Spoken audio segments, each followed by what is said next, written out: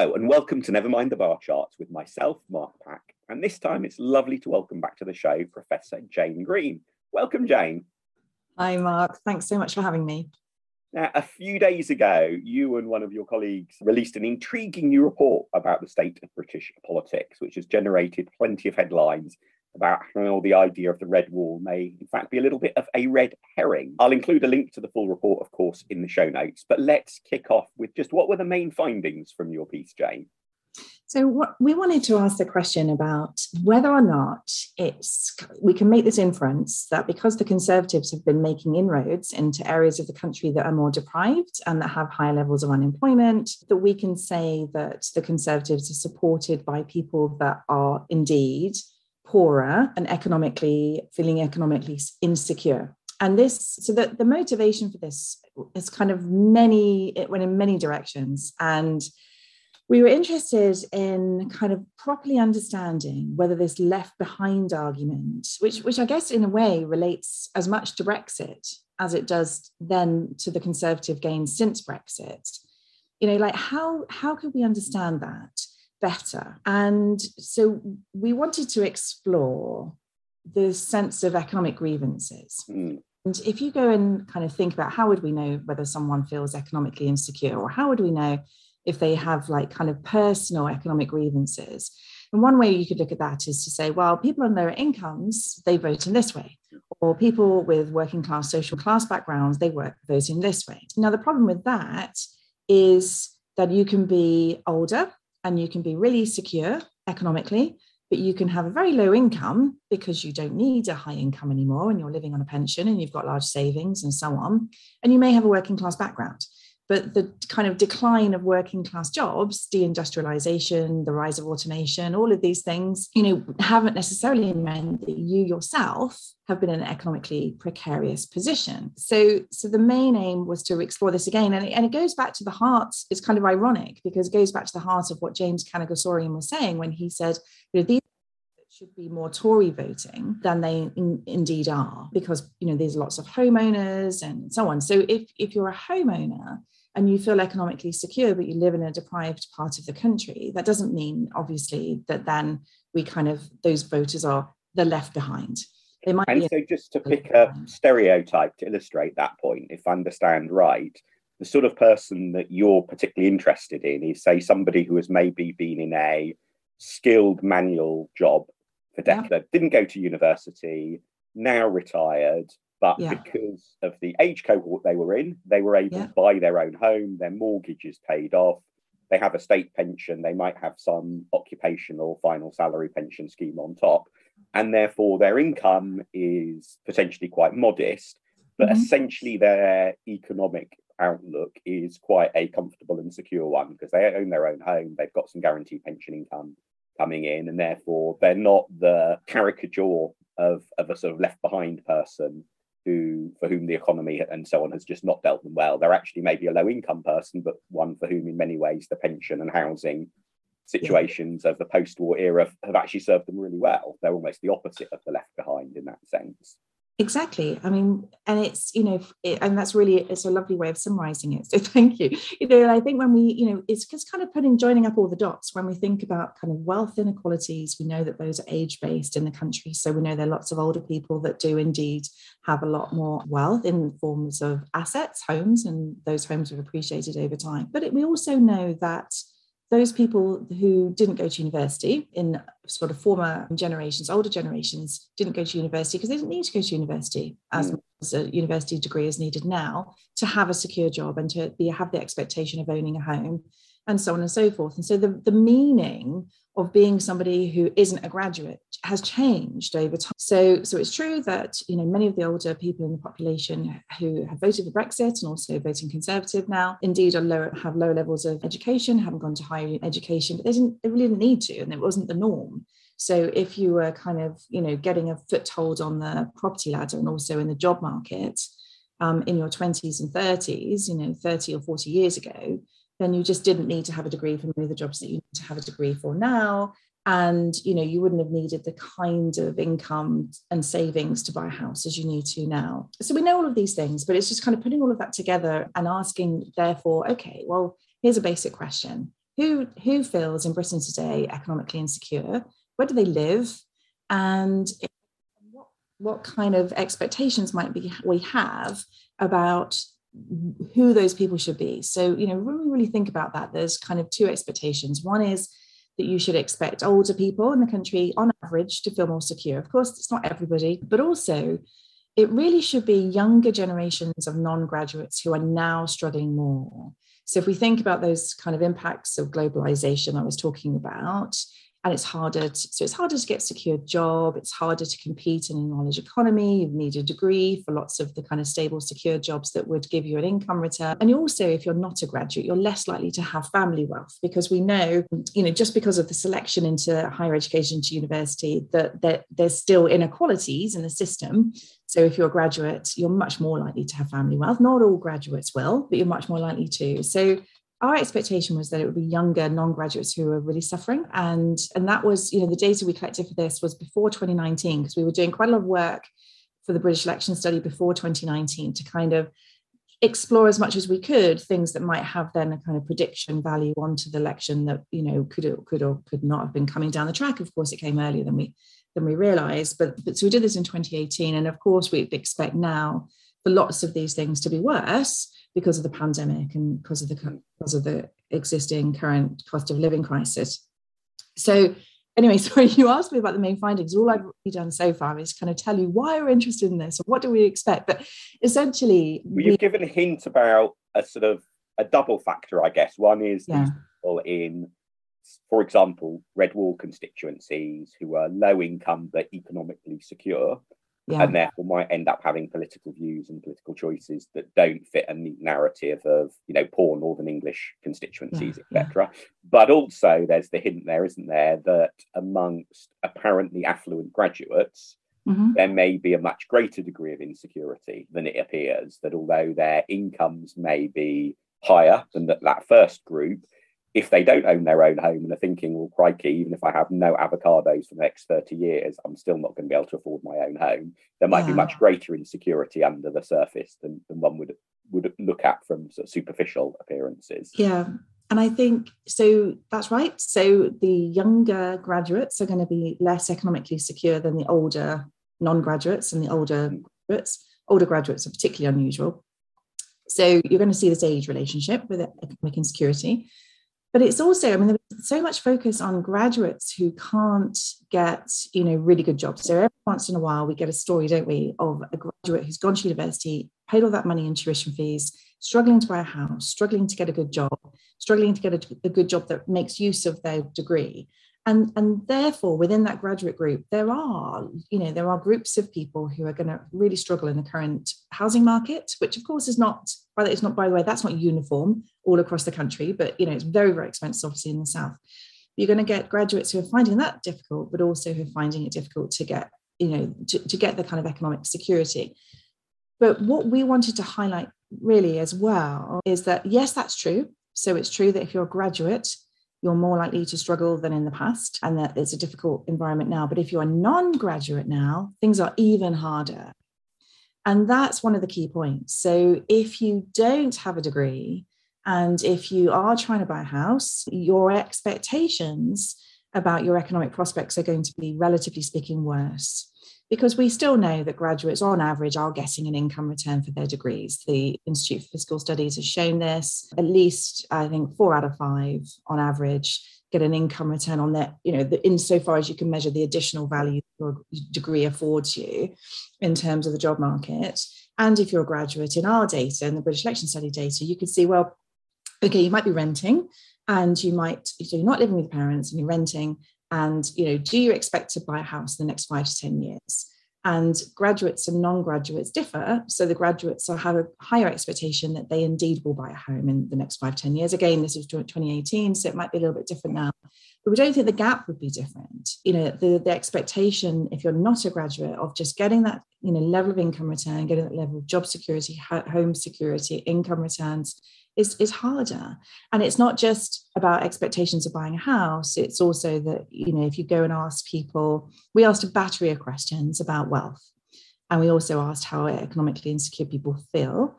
And one of the questions we asked about wealth, we were trying to go across the whole spectrum. So you could be really, really wealthy, or we wanted to ask questions that would get to people who were in renting accommodation, who had low incomes, but who also maybe had high levels of debt, but also couldn't borrow. And we asked people if they had needed to borrow for essentials in the last 12 months. And we asked people if they needed to come up with a £300 emergency expense, how could they do it? So could they borrow from friends and family? They use their savings, or would they not be able to come up with £300 right now? And there's a really clear distinction there between those younger graduates and non-graduates on these kinds of items. So the younger non-graduates, by far, the people who are more likely to say, yeah, they've had to borrow for essentials, they couldn't come up with £300 right now, they're less likely to have the expectation of buying a home, they report higher levels of economic insecurity. And, that's important because, when we think about the left behind, we might think about places, and that's valid. It's not to say that that's not a really important story, part of the picture, that, the overall story of economic inequalities in the country. But in a sense, the red herring part of that is it kind of distracts us from the question of who really is economically left behind across the generational divide, where we know the kind of the pain is starting to be felt in the economy. So it's kind of taking a generational approach, but also an intra-generational approach to say, well, these younger generations, and by the way, they're not young, so they're, well, I mean, it depends obviously how old you are. Let's not get into very, very young. young. On average, so these are women under 50 and men under 40. So women report higher economic insecurity for longer over older ages. Women report higher economic insecurity overall, as do ethnic minorities. Loads of interesting things in this data. But the really crucial thing is, if we think about who are the left behind, who are the people who are going to suffer the most within this kind of economy that's transformed so much over time, and now we've got these massive economic shocks that have happened since, we think it should be the younger non-graduates, at least on average. And there's loads of variation within those groups that are important to understand as well. So that's one of the key observations. And then we wanted to kind of understand what's really underlying this. So what's driving this? And obviously trying to investigate, is this a valid measure? Yeah, it looks like, it's very related to savings, to home ownership, whether you own with a mortgage or if you rent or if you own without a mortgage. It's, very related, of course, to income as well. But it's not just income. It's actually, there's a low correlation with income. There's correlation, but there's a low correlation. And so when we're using income as a variable, as we so often do, it's just telling just a small part of the story about people's actual economic circumstances.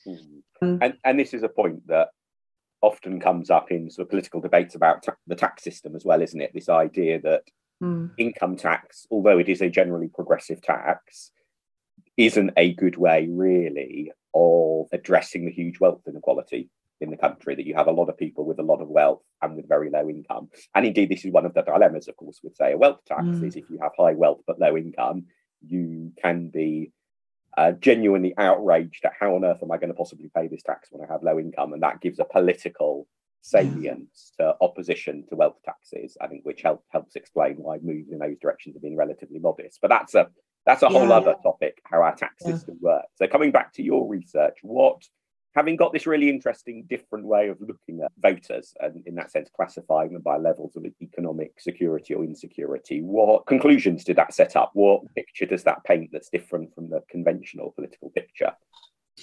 It paints a picture that helps us understand these big, who is losing out on these big economic transformations, as I was just outlining. But we're also able to say, okay, now what's the relationship between people's economic insecurity and their views about Brexit and views about immigration and social conservatism? And those things are very bundled up together.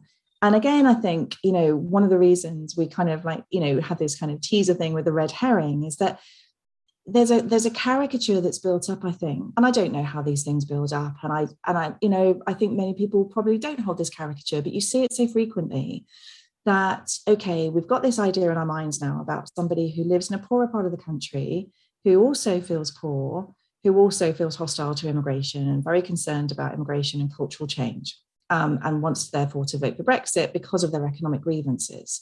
And there's a huge debate in academic circles about this question. The relationship of economics to people's immigration attitudes is very, very kind of long-standing. It's been a big debate for a number of years.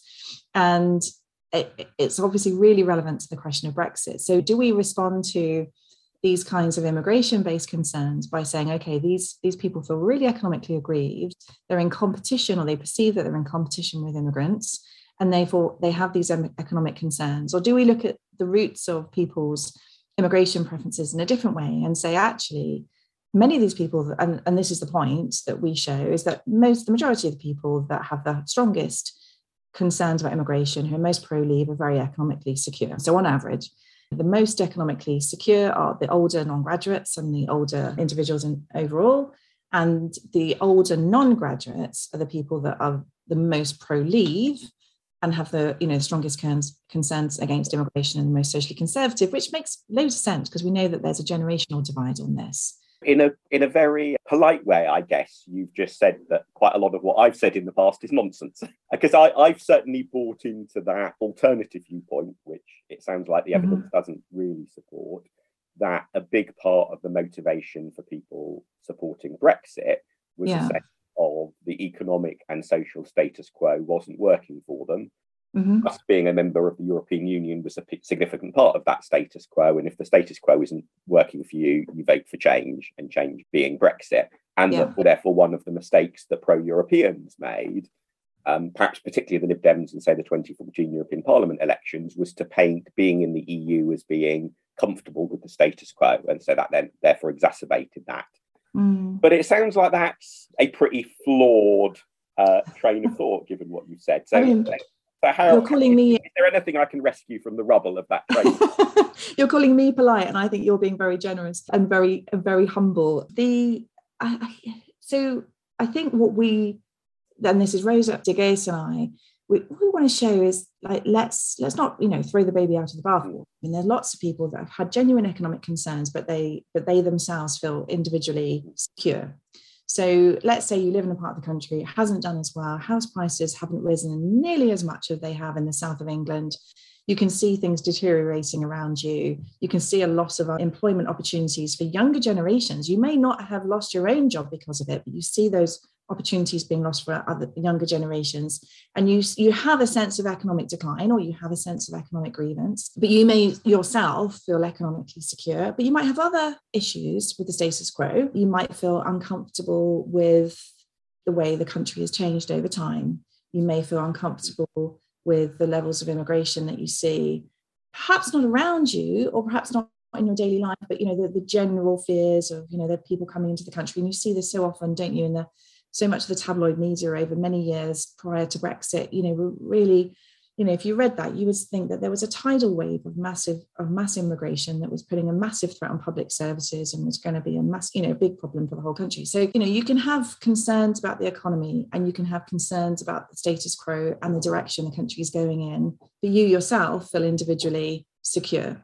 And is being a parent part of that? Because I wonder, for some of those people who are economically secure, things that have made them secure, such as some decent workplace pension schemes, lower property prices, etc., are ones that they could also see that their children, or indeed, I guess, given their age, perhaps their grandchildren as well, are not able to benefit from. So is part of it perhaps seeing that the status quo is failing, not because it's failed them personally, but that they can see how it's not going to deliver for their children or their grandchildren what they were able to get. Yeah, and they themselves may then have to subsidise their own children through inheritances, or through loans, or through gifts. So it's a great question. It really is a great question. And I mean, we haven't discussed this, and you haven't kind of primed me for this question, but I'm happy to say that it's one that we're starting to investigate, because so in another project, myself, Zach Grant, and Jeff Evans are going to be looking at this very question. And it's a really important question, I think, because if we think that people are just self-interested, then we get one way of understanding politics, don't we? And we get this idea that governments now need to cater, or certainly the Conservative government may cater to older voters who own homes and who want their pensions protected, because those older voters only care about their own circumstances. But if those older voters indeed care about younger generations and care about the the communities around them and the opportunities for people that they're not related to as well, then you get a very different kind of understanding about what older voters indeed want. And it's understanding the older part of the electorate is really crucial, I'm understanding the whole electorate is pretty crucial, but you've got this group that we, in all opinion polls, and it's not a criticism, but over time, you get used to saying, right, over 65s, the over 65s think this. It's like, well, the over 65s are a massive group. They're a heterogeneous group, so they're very varied. And also they're, at the moment, they're a larger part of the electorate because they are turning out in higher numbers than people. And we just sort of see, we really shouldn't see them just as a kind of one homogenous block of the over 65s. There's huge variation within them, one of which being economic security. And we know that economic security for this group is going to be a really big deal because of those cohort effects and, because of the situations in which they find themselves now, looking at the loss of opportunities for other generations. So, that's the next thing.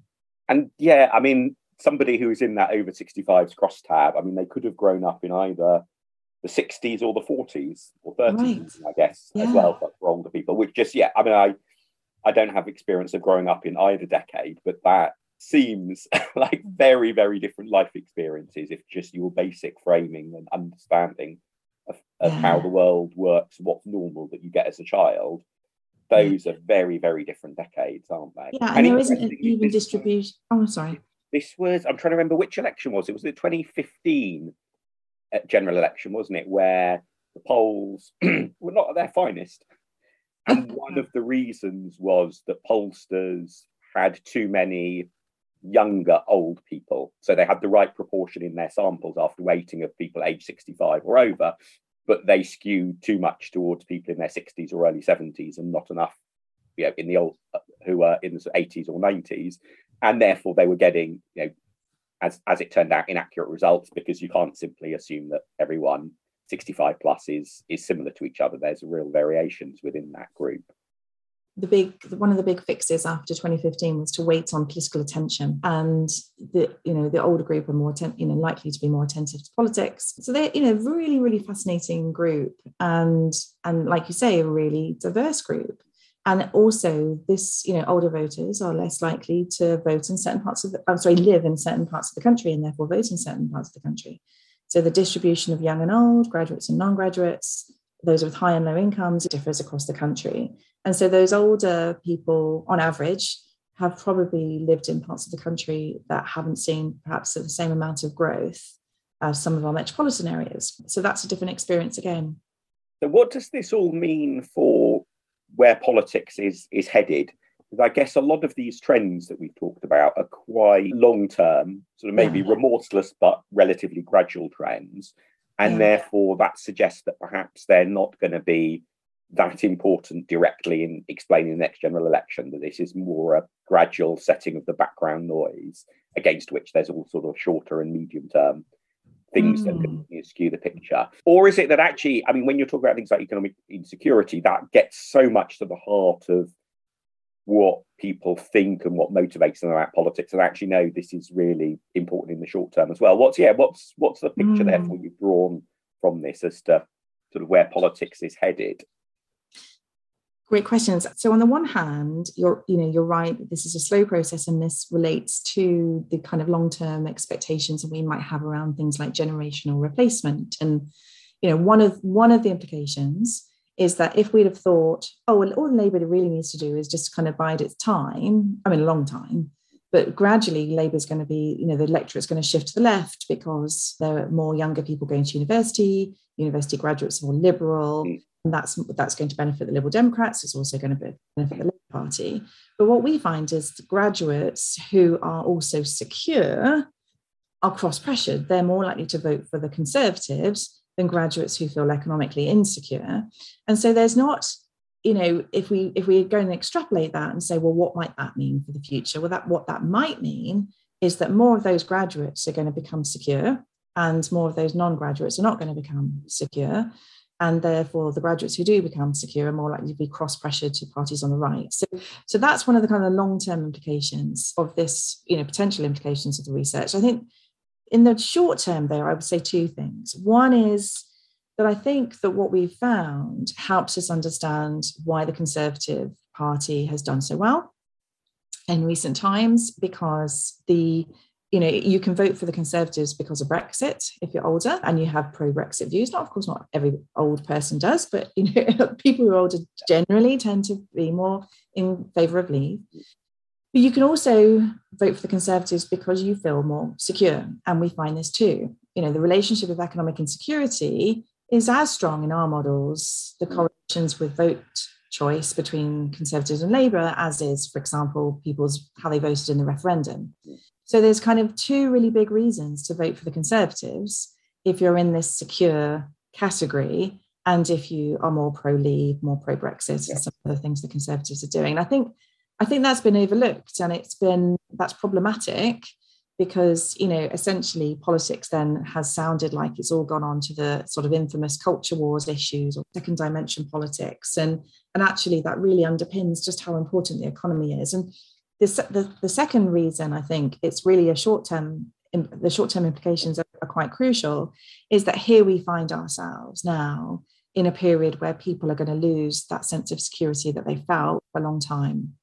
And people that don't have that sense of economic insecurity are going to really struggle, because security is not income. It's really about having buffers. It's really about being able to kind of, look, I'll be okay because I've got this to fall back on. I don't like it. No one wants to give up their savings, or nobody wants to, go into borrow or whatever. But if you had to, you're going to be okay. Or you're not going to lose your home because you own your home and you've paid off a decent chunk of your mortgage or all of your mortgage. So at least no one can take my home away from me. And, those kinds of buffers are really crucial for going into a big economic shock, because it's that uncertainty, isn't it? It's that unpredictability that makes us feel really, really insecure, really fearful. So that's happening to a ton of people now. And also those people who have felt secure because they've got some savings and they've got a nest egg or that they can draw on in times of difficulty. Well, they're going to need to use that. And perhaps they're going to need to use it for essentials, such as heating their homes. Really terrible situation that, obviously so many people are going to find themselves in, especially this winter.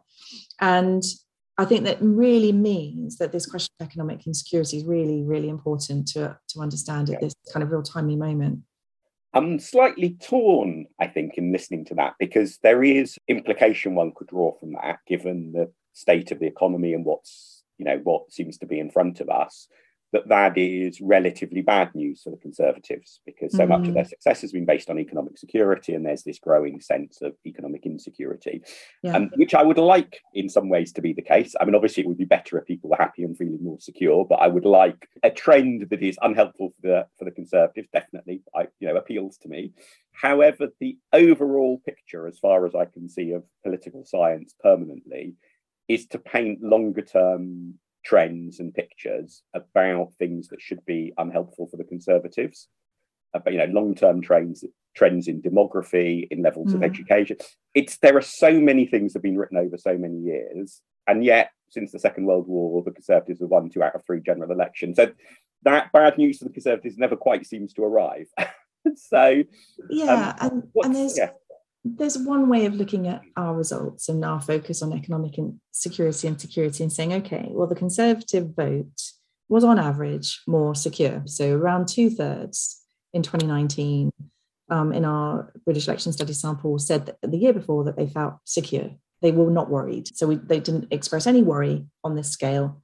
And, 2/3 of Conservative voters have potentially then gone into these economic shocks able to weather them, relatively speaking, relatively well. So I think that's also one of the things that I think, has an electoral implication, which is that if there's plenty of people shocked at the news, not liking the cost of petrol, but basically okay, are they going to punish the Conservatives for these economic shocks? And I think that's why I put a focus on people that could really become insecure when they had security, pensioners who are on small incomes and they may be having to dip into savings or such like. But no, I think the fact that we find that these graduates, who are more secure, more likely to become secure, this gap between graduates and non-graduates that we identify, it could indeed widen. There's dangers there for the Tories, for sure. because the future of their vote,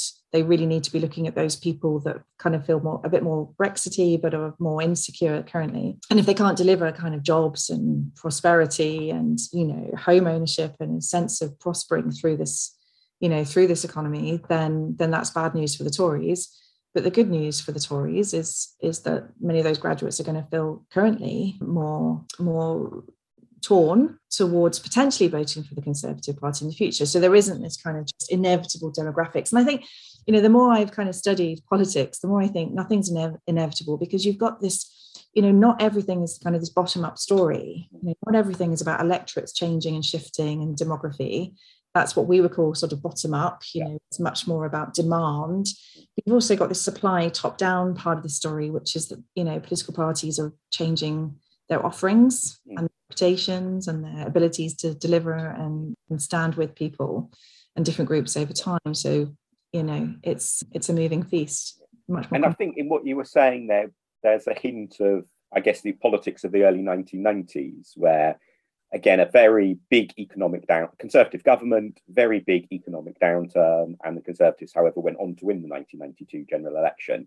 And I'm trying to remember the exact figure, but it's something like half of Britons ended up financially better off through that economic downturn. So although it was a severe economic downturn, there was a big chunk of the electorate that was relatively economically secure.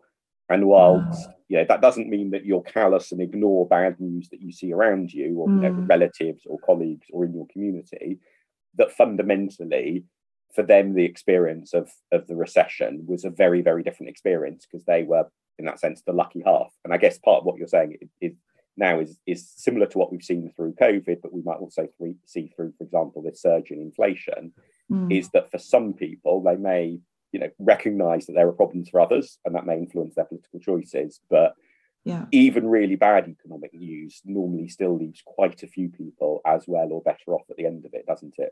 Yeah, I think that's absolutely right. As part of survey research, there have been some real classic measures that people have used for many, many years to study economic voting. One of them is the national economy getting better or worse? Has it, in the past 12 months, or is it what's it going to do in the next 12 months? And then you also ask, what about your own household finances? Have they got worse in the last 12 months? Have they got better? Now, those things are still going to matter. The direction of travel is still going to matter.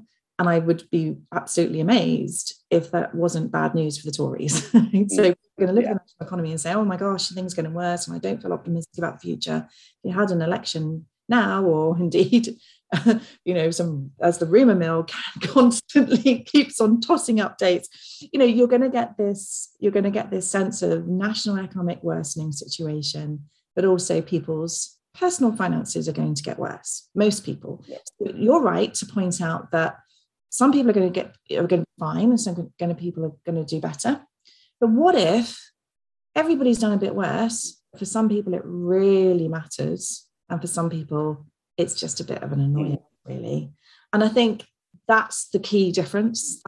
That's what we're able to do using this kind of focus on security. Is say, okay, so my own personal finances have got worse in the last 12 months, but I'm not. I feel much more worried about other people who are struggling, and I'm able to get through this, particular period of economic turmoil. It's going to be hopefully fine for us. But, that doesn't mean that I'm immune to the wider national picture. Of course it doesn't. But if you don't study people's own economic circumstances, all you'll see is, oh, my economy's got worse, my economic situation's got worse, or indeed it's got, stayed the same. And you're not going to get a sense of why it is that those people aren't then punishing government for their own personal situation. That's really interesting. Before we wrap up, there's one other bit of the report I thought would be useful to discuss, which is table A4. And I mentioned that not just to check that you can remember what table A4 is, but also as an encouragement to listeners. The link to the full report is in the show notes. Please do go and have a look at that. But what you do in that table is split the electorate into 4 quadrants, based on the one hand, whether they're culturally liberal or conservative, and on the other hand, whether they're economically secure or insecure. So you've got the sort of liberal and secure, liberal and insecure, sort of conservative and secure, conservative and insecure, those sort of four quadrants. And I guess the culturally liberal and secure is the archetypal blue wall type territory that in many ways is at the heart of success or failure for the Lib Dems at the next general election. I think that's the sort of the slightly caricatured but reasonable way of looking at that quadrant. And of course, it then begs the question in part, or prompts the question, prompts the question in part for Lib Dems is, well, which other quadrants should the party particularly aim for? Is it better to aim for other people who are also liberal but might be insecure, or maybe people who are conservative but insecure, that maybe, that sort of insecurity of it maybe gives an opening to dislike the government and so on, even if on values they might not agree as much. But I guess the slightly depressing thing from the point of view of a Liberal Democrats looking at those quadrants is you make the sort of culturally liberal and economically secure quadrant only 14% of the electorate. And even if you add in the culturally liberal and economically insecure, you only get to 27% of the electorate being liberal on your definition, which is a lower number than in some other studies that in different ways segment the electorate. So I wonder just what was your definition of culturally liberal or culturally conservative in that table, and how sort of hardline liberal do you have to be to hit the liberal half of the table? Well, that's a good question. So we use, and one of the interesting things one could do is to take different cut points on a particular scale. So what we're doing now is we're using a standard liberal, so social conservatism scale that is comprised of several items. And then we've standardized all the scales together. And so we've taken people that are below average on that scale. And so you could take people who are, somewhat, you could say, okay, well, let's like include the average, or let's, then you're going to get a bigger group. And we've looked at that on the immigration scale as well. And we've done exactly the same thing. So we've standardized all these scales and we said, right, let's look at below average or average and above. And let's look at, what are the proportions when we do it this way? So you could slightly play around with that, but it's also no surprise that the majority of the electorate is more socially conservative than are socially liberal, and that those people who are more socially conservative tend to be older, and those older individuals tend to be more secure, which is why you end up with this small proportion for economically secure and socially liberal. Because you're looking at essentially what we would say, well, okay, you're probably, on average, most likelihood is you're looking at graduates there who are more likely to be liberal. You're looking at younger graduates who are secure. And, there are many of these younger graduates are going to accrue greater security over their lifetime. So that's good news for Liberal Democrats, potentially, if they stick with the Liberal Democrats on the basis of their social liberalism. But if, obviously, as we said before, if they feel cross-pressured to vote for another party on the basis of their economic security, then they might not stick with the Lib Dems. But technically, that group would be growing. So the economically liberal, secure and socially liberal group will be growing, because there are more graduates, younger graduates in the electorate than there are older graduates, and there are more graduates who are younger than there are younger non-graduates. So that group should enlarge over time technically, but as we've said, that doesn't mean that group is solely attached to one political party or one political direction. But I think, in terms of that appeal, what about the liberal voter who is more economically insecure? Then, I'd say, yeah, absolutely. So, in the current crisis, given the economic shocks, given those kinds of individuals who are younger now, who have the expectations that they should have had the kinds of economic benefits from society that their parents or their grandparents had, who have more liberal attitudes, those people who feel more economically insecure, they're much more likely to feel cross-pressured, to be looking for a political home. And that I think would be an interesting way to think about that. And I guess the other element to bear in mind is that people who come out as relatively socially conservative on this scale may still have views that not that many years ago would have been considered fairly liberal. If you think how much the consensus position has changed on issues such as same-sex marriage or same-sex adoption. Yeah, that's fair. That's fair. So what that means is that scale is essentially going to look more, being in the middle might be more liberal. So if it's not too cheeky, a nice question perhaps to end on is, if you were giving the Liberal Democrats any political strategic advice based on your research, what would that advice be? Oh no, it's not too cheeky at all. So I think one of the main pieces of advice is that I don't think we're all in this second dimension political space all the time. And I think there's been so much focus on this since Brexit. So much. And I think, moving back onto economics could be a very valuable lesson to learn. So I think that is actually one of those crumbs of comfort as well, isn't it? I think potentially for Liberal Democrats, given that Brexit is one of those issues that, politically at least, has just been incredibly difficult space to navigate for all the political parties. And, some kind of acceptance of getting on with it has to be part of all political parties' kind of orientations at the moment, or making the best of it. So I think that's one lesson. I think the other lesson would be not to assume that just because you've got a younger graduate or indeed an older graduate, that they're definitely, always going to be a natural Lib Dem. And there needs to be obviously a real focus on what those individuals care about, which is also their own economic security. And I think I would hope what we've really tried to focus on as well is let's really understand who the left behind are.